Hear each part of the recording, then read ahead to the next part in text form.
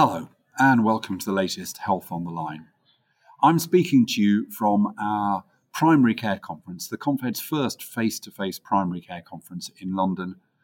It's a fantastic event. We just had a really good session with Amanda Doyle, Claire Fuller, Philip Johns from Coventry and Warwickshire, talking about the future of primary care. Really engaged audience. Things are very tough for primary care, but the group we've got here is really wanting to focus on solutions and particularly how we can work effectively at place and system level. So it's fantastic to be here, and I'm really proud of the work we do in the Confed on primary care and linking that to our other networks and particularly to our ICS network.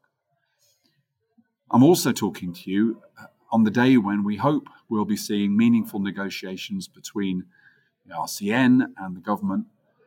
We welcomed yesterday the news that these negotiations are going to take place. Last Friday, we wrote to the Prime Minister and said he had to choose, either to continue to refuse to negotiate or to jeopardise his commitment to reduce waiting lists. So we're glad that the Prime Minister seems to have made the right choice.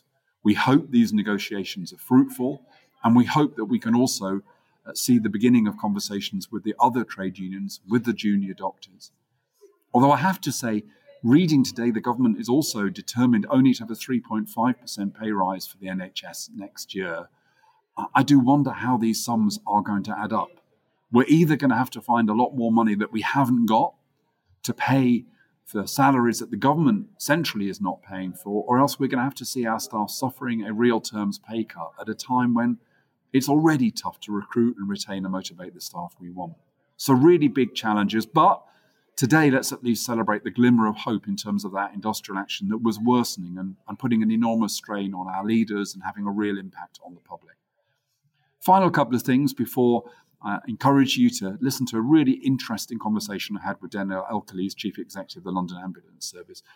One is, if you've got time, check out the blog I've written about the role of social care in prevention. I'm trying to suggest we need to change the conversation with local government and social care. So it's not just about social care helping get people out of hospitals, but it's also about the really important role that social care can play in preventing ill health by supporting the resilience of some of our most vulnerable members of our community.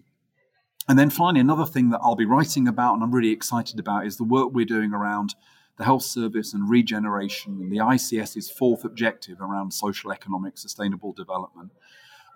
This is a really big agenda. It's not one that is widely known, but actually I think absolutely central to a different kind of way of thinking about the health service. On the one hand, understanding that health policy is about everything we do, planning, housing, welfare, education, but also that the health service has got a really big role to play in local economy, local society, and sustainability. So changing the terms of the debate. So do check out the work we're doing in that space.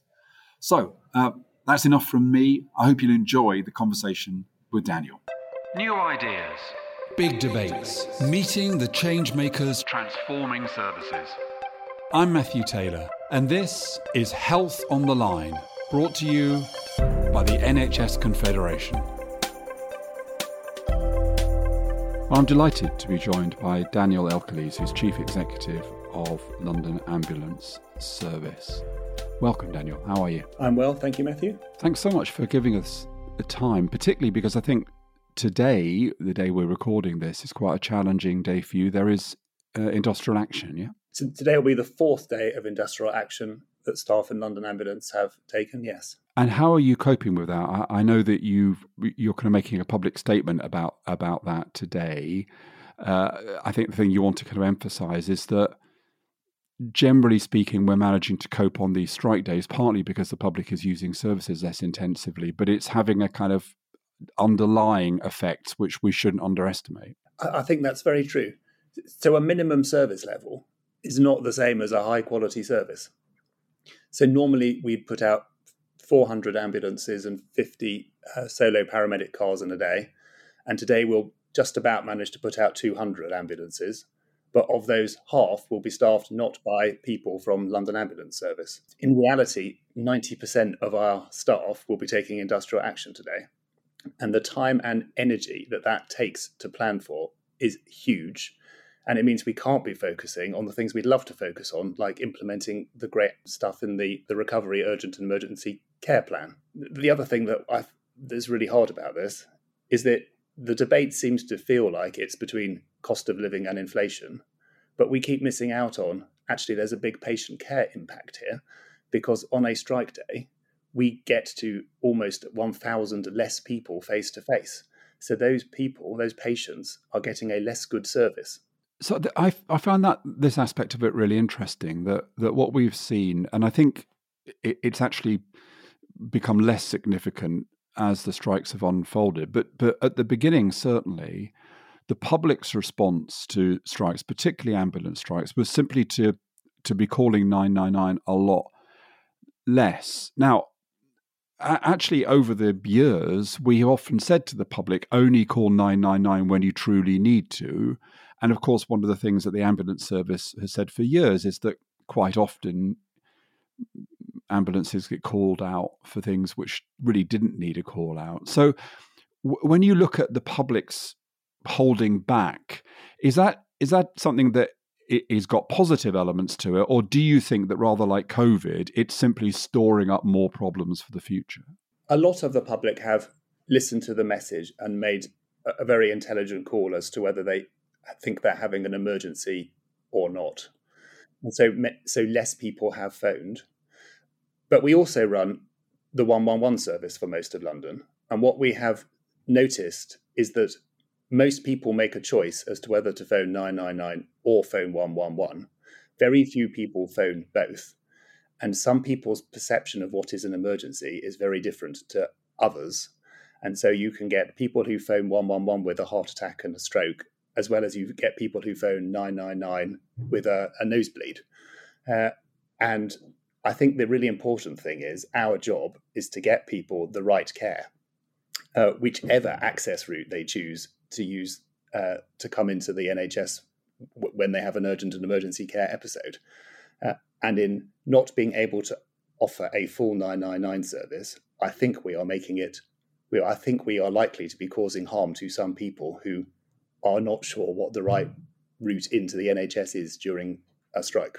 Just before we leave the strikes, Daniel, I'm reading a fascinating book, The Paramedic at Work by Leo McCann, which I'm enjoying partly because he's a sociologist and so am I. And one of the things in that book, of course, is that the last major industrial action by ambulance workers in 1990 was actually a kind of turning point, because that was the point at which, as part of the pay deal that was won in 1990, for those people who have a long memory, Roger Poole was the chief negotiator and he rose to some notoriety at the time.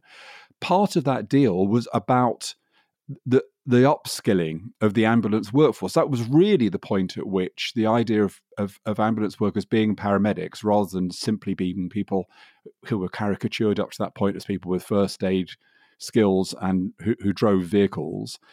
So given the importance of industrial action in the kind of evolution of the ambulance service, and nobody wants this industrial action, do you think there are learnings that are taking place during this one as well? So I think that book that you referred to, that Leo McCann wrote, is totally brilliant. And I've read it too, and recommended my whole leadership team read it, because it explains so much about the culture of paramedicine. But I think the parallel is different this time. So since the industrial action began, we already had the largest unison membership of any NHS trust, but it's gone up by 1,200 people in the last 3 months. So we now almost have 80-something% of our staff are union members. And that includes nearly all of the newbies, the newly qualified paramedics, who are the future of paramedicine. The issues that people feel about this industrial action are very deeply felt. And it's not just about pay. It's as much about the state that the NHS is in, and people feeling that they can't do the job that they would love to be able to do, and feeling they need to voice their frustration about that. So I want to turn to the kind of core issue of how does the NHS get out of this apparent state of what we might caricature as perma-crisis. But before we do, because we've talked about Leo McCann's fantastic book, I just want to delve a little bit into your past and the insights that's given you, because the interesting thing about you, Daniel, even though you're still relatively young, is that you have been a commissioner, you have run an acute hospital, and now you're running the ambulance service. So I'm interested, as you've taken each step in the health service, has that kind of helped you to see the system in a different way? Because I guess if I was, I'm losing my job for saying this, but nevertheless, if I was a bit critical of the kind of narrative in the NHS, I'd say there's quite a lot of blaming goes on, quite a lot of nobody carries risks like we do. Nobody has the challenges that we do in our part of the health service. Well, given that you've worked in 3 different bits of it, tell me about what you've learned as you've moved around and how that's given you a kind of more, has that given you, do you think, a more rounded view of how the whole service works? Well, I hope so, because I've been doing it for 27 years now. I think the thing that I learned the most in running Epsom and Heliot hospitals was, if you want to make change happen and for staff to feel that they've got a better place to work, it is actually all about what is their interaction with their line manager. And can you provide the support and development that people on the front line need to feel able that when they're dealing with very difficult situations, that they feel supported and can develop themselves. And so the point in the Messenger review, all about culture, feels to me absolutely crucial. And the thing that I then identified when I came into the ambulance trust, everyone says it's very different. And the ambulance sector really is very different. And it's different for lots of reasons. So there's the obvious bit about it's a uniform service. It's very unionized. It generally works on command and control. But the bit that is so different is the bit that we all take for granted in the rest of the NHS, which is people work in teams in the rest of the NHS and in general multidisciplinary teams. And the ambulance service is both almost unidisciplinary. It is nearly all paramedic, but it's very hard to get teamwork to happen because we operate from so many different locations. So in some sense, it's a bit like a community service or a mental health service. But in community and mental health, the shifts all align. So you have team time at the beginning and the end of the shift. Well, in ambulance land, the crews start at a staggered time all throughout the day so that you get an even distribution of activity. But what that means is there's very little contact between your frontline staff and their managers. And that is very bad for culture because it means people feel very isolated and also they practice very autonomously. So that is the big cultural paradigm the ambulance sector needs to change to make it feel much more like the rest of the NHS. We've got to get multidisciplinary teamwork into the way we work. Yeah, that's fascinating. Let's just get into that a little bit more, Daniel, because we have seen, haven't we, some pretty damning reports about some of the other kind of emergency services recently. You know, you're in London, the Met Police has been seemingly embroiled almost continuously in kind of scandals going to the heart of the culture of the organisation for some time. We've had some pretty terrible reports about aspects of behaviour in the fire service. As Leo McCann points out in his book, you know, there are elements of that kind of that kind of slightly macho kind of culture within the ambulance service as well. Now, you know, across your career, Daniel, you've achieved a great deal. And one of the things you've often achieved is really improving kind of staff morale, staff engagement wherever you've gone.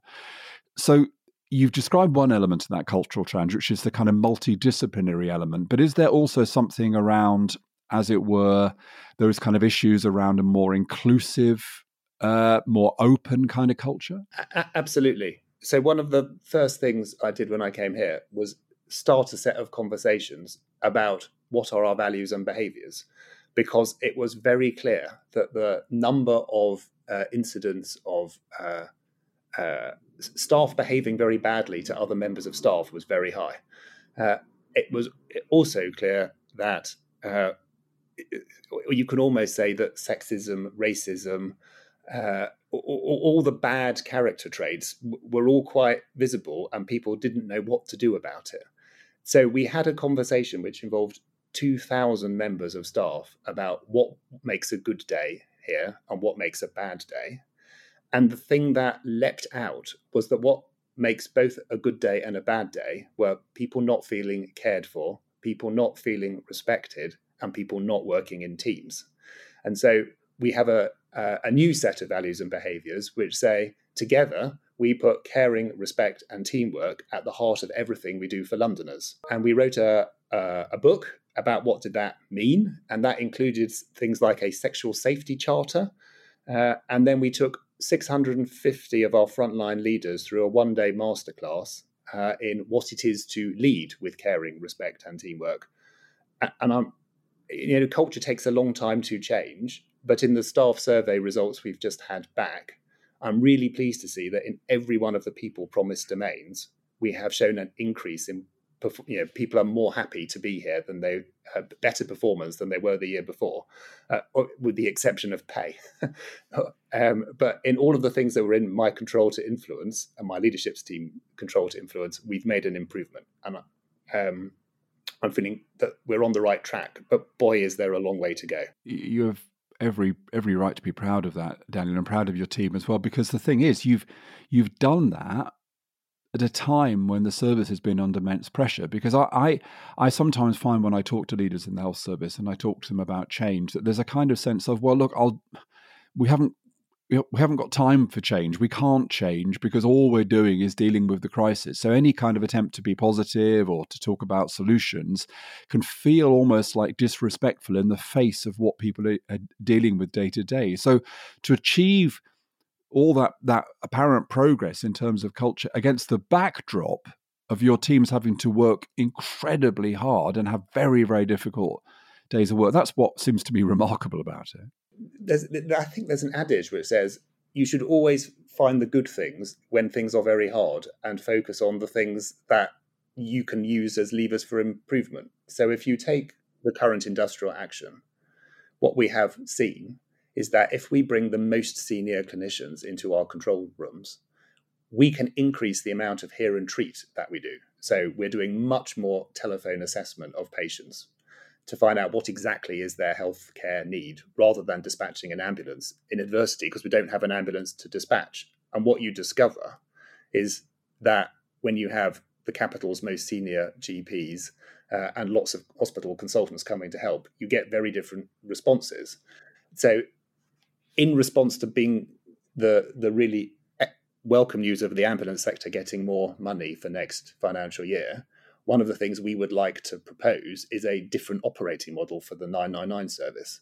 So we would like to make routine that patients who phone us where we don't think they have a life and limb-threatening emergency, rather than dispatching an ambulance, we invest in some senior clinicians to actually do detailed clinical assessments first, because we think that way we'll get more patients the care they actually need quicker. Well, that's fascinating, Daniel, and takes us into the kind of question that I wanted to get to, which is how do we get out of this kind of sense of, crisis after crisis? I remember when I started at the Confed, which is, about kind of 20 months ago, I talked to Danny Mortimer, who'd held the fort, being a brilliant interim chief executive before I was appointed. And he talked about the fact, he said, well, I've been on the Today programme a lot, doing lots of media because of COVID, but, he said that won't last. The NHS will fall back into kind of a more routine world and there won't be so much media demand. Well, of course, although Danny's right about most things, he was totally wrong about that, because ever since I started, every week, every 2 weeks, there has been some element of a kind of story about the NHS in crisis. Now, you've been involved in particularly the urgent emergency care strategy. You just described one really interesting innovation. But tell me, Daniel, what are the things that we need to do so that even by next winter, we can go in with much greater confidence that we won't find ourselves facing some of the pretty appalling scenes that we saw just a few weeks ago? So I'm quite hopeful and upbeat, because I think the UEC recovery plan and the extra money that is specifically allocated to improve the UEC pathway could make a real difference if we seize the opportunity that we now have to spend the next few months thinking about what are improvements we could make in the here and now, with the constraint that we know that we don't have the workforce we would like to have. And yes, we need to massively expand our clinical workforce, but that is going to take quite a lot of years. But I'm pretty certain there are a lot of very good ideas out there from the chief exec community, from senior clinicians about things we can do. So could I give you could I paint you a vision about how to access the urgent emergency care? Daniel, I love visions. There isn't enough visioning in the NHS, in my view. Okay, so I think you could postulate that the biggest issue that we have in the urgent and emergency care pathway is people's feeling that if they phone their GP practice to ask for an on-the-day appointment, they won't get one, because either no one will answer the phone, or GPs are just so overwhelmed with demand they can't do it. So then what happens is that people choose to access the urgent and emergency care system at all sorts of places that we didn't really want them to access it. So they either phone 999, or they turn up at urgent treatment centres, or they turn up at A&E, and we get demand in ways that we can't control. So how about a vision which says people really want the care to be provided by their GP, and nearly everybody knows the telephone number of their GP practice. So what happens if we networked all the GP telephones together and used something like the 111 telephony infrastructure so that we knew that we could answer the phone? And then, Matthew, so suppose you phone your GP, except that it's Daniel's 111 service that answers the phone. And we say, hello, Matthew, we know you phoned your GP practice. How can we help you? And you'd say, I'm feeling a bit grotty. I'd like an appointment. And we'd say, okay, so we can see that your GP practice has separated its list of patients into those people who it's really essential they have an appointment with their GP because they're very complex. And there are those patients who actually, they just need episodic on-the-day care. So we'll say, Matthew, you clearly don't explain it quite like this to the patient, but you get the drift. Matthew, so we think we can offer you a clinical assessment on the phone now. So then you get put into the 111 pathways process, and we do a clinical assessment. And at the end of that, it says, okay, so you do need a face-to-face appointment. Your choices are, we can book you into an urgent treatment centre, we can book you into a GP practice that's close to you but might not be your GP practice, but we can give you the face-to-face care. But we've also been able to sort out your prescription on the phone, send it to your pharmacist. But the gist is, if you could take away a huge amount of the on-the-day demand from primary care for people who didn't need to see their own GP and do it virtually or somewhere else, what you've actually done is free up GP time to see all their very complicated, complex patients who really need them. So in an ideal world, everyone would get to see their own GP. But for the moment, I think you have to use primary care resource to focus on the people it's essential they see. And I think you could implement something like that in the next few months. And I think it would be totally transformational, because what you'd actually be saying to primary care is not that you can't do it and we don't want you to do it. What we'd be saying is the rest of the NHS is going to come and support you to do lots more primary care locally. And if we get that right, I think that most of the rest of the urgent and emergency care pathway will work. And when the urgent and emergency care pathway works, you can do more planned care. Well, that's a really compelling vision, Daniel. You've been in the service for 27 years. So one thing you must have noticed is that often there are barriers to change that seems sensible. What do you think are the barriers to such a vision? And I'll just give you one as a starter. So what I find really interesting about what you described, Daniel, is it's partly elements of the UEC recovery strategy, but it also reminds me of the Fuller review, Claire Fuller's stocktake. Now, that stocktake seems to have been almost knocked into the long grass now. We've been waiting some time to see what NHSE's response is going to be to that. We've got a primary recovery plan promised by, the end of March. One of the challenges, isn't it, is that we have all these strategies. They're actually interdependent and overlapping, but they can sometimes feel like they're barging into each other and making life more complex than it needs to be. Oh, so I totally agree. So Sarah Jane Marsh hosted a UEC recovery day yesterday for the whole NHS leadership community. And it was very good that it focused on a huge part of the NHS system working together as a system. But it was conspicuous by its absence that it didn't include primary care. And they said it didn't include primary care because there's a primary care recovery plan coming. But the biggest barrier we've got is we still think of things in silos. So patients don't think of things in silos. The patient doesn't think my GP service is totally separate from the hospital service. The patient thinks, this is the care I need. The NHS should provide the care. So the most powerful slide Sarah Jane put up yesterday was a slide which says we're doing UEC recovery because we have to focus on patients. And then she listed some patient groups that are the most important in UEC. So old people, children, people with mental health and learning disabilities. And you think, if we can just get back to thinking about patients and people and the needs of particular population groups, that is how you galvanize lots of clinical engagement and activity and alignment. And so I just remember when I was at Epsom and St Helier, and we were trying to work out how did we not admit so many old people to hospital. And so we got a group of clinicians together that included the GPs, the community nurses, social care, and the hospital tribes, and said, what would you do? Just imagine you are one team. How would you do it? And they said, well, we'd form a team and we'd work together. And that's where all the integrated care stuff came from. Because if you say to clinicians, think about your patient, what would you do? They intuitively, they know what to do.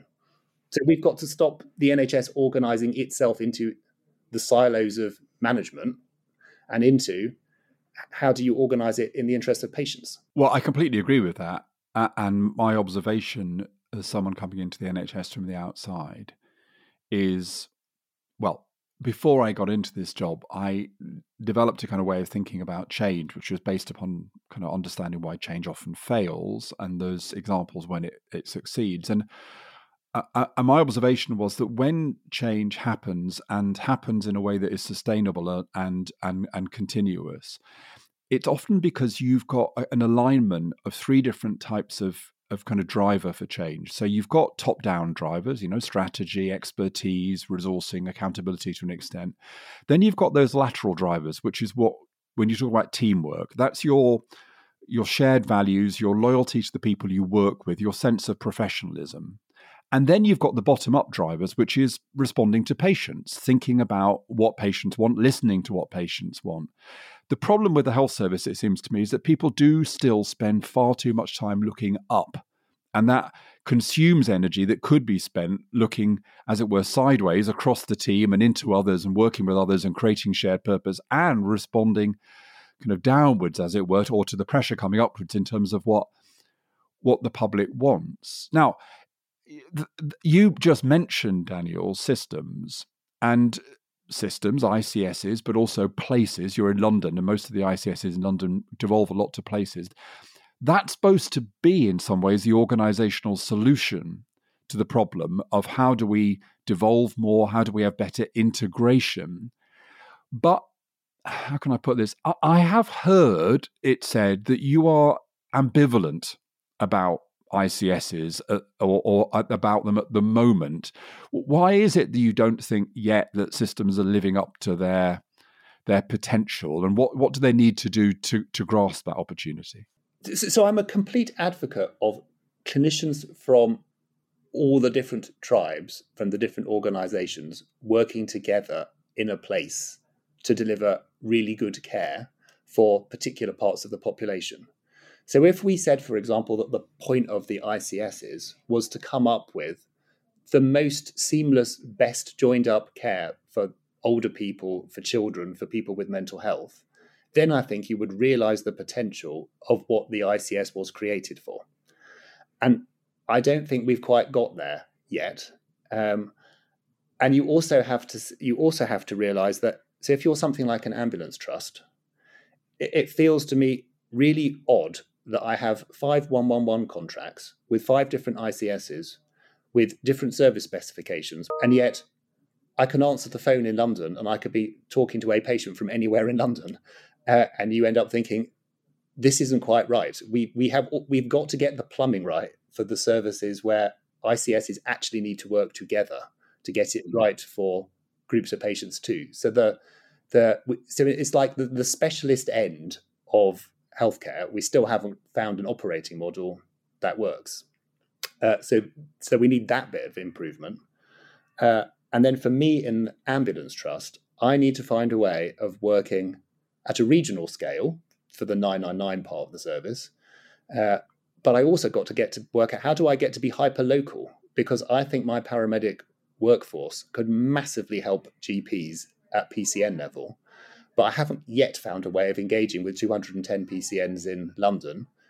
But that is the unit, the neighbourhood level, where I really think we could have a big input. So I'm also wanting to have the conversations with the ICSs about how can they help me help primary care. There is no solution to the complex geography of the NHS. We have to have a variable geography. We have to recognise that systems may be the kind of big new unit, but they should devolve to places, and they should also devolve to collaboratives where they can. And I completely agree with you, Daniel, that the game changer could be integrated neighbourhood teams, which takes me to a kind of final question, which is, I think one critique of the urgent emergency care recovery plan, which isn't really a critique of what it is, it's more a critique of what it isn't, is that it is in the end still around how do we respond to demand. There still isn't much in terms of how do we try to reduce demand. Now, with greater data available, and I'm thinking here of your kind of reforming zeal, presumably you have quite strong insights now into the kind of people who end up calling ambulances, and therefore information that could be used to start to think about how to build support around those people so that, well, not only do they not end up calling ambulances, but their health does not end up deteriorating so much that they feel the need to. So I think that's very true. So we're working on our new 5-year strategy, and one element of it is how can we use all the information that we have as an ambulance service to help improve the health of Londoners.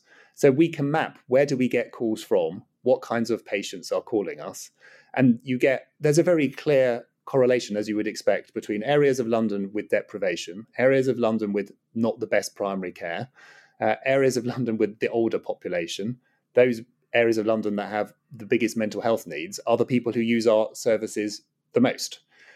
So none of that is surprising. The question is, what do we do about it? And this is where I think Claire Fuller's review is so important, because she said, essentially, GPs do 3 things. They do preventative care, they do care for people with chronic long-term conditions, and they do episodic on-the-day urgent care. And my hypothesis would be, if we can help GPs to spend a lot less time doing urgent on-the-day episodic care, because we find ways to support them, then they can use their expertise where we most need it, which is in prevention and continuity. Because only if we put our effort into those 2 parts of the NHS will we actually make an indent in the improving the health of people.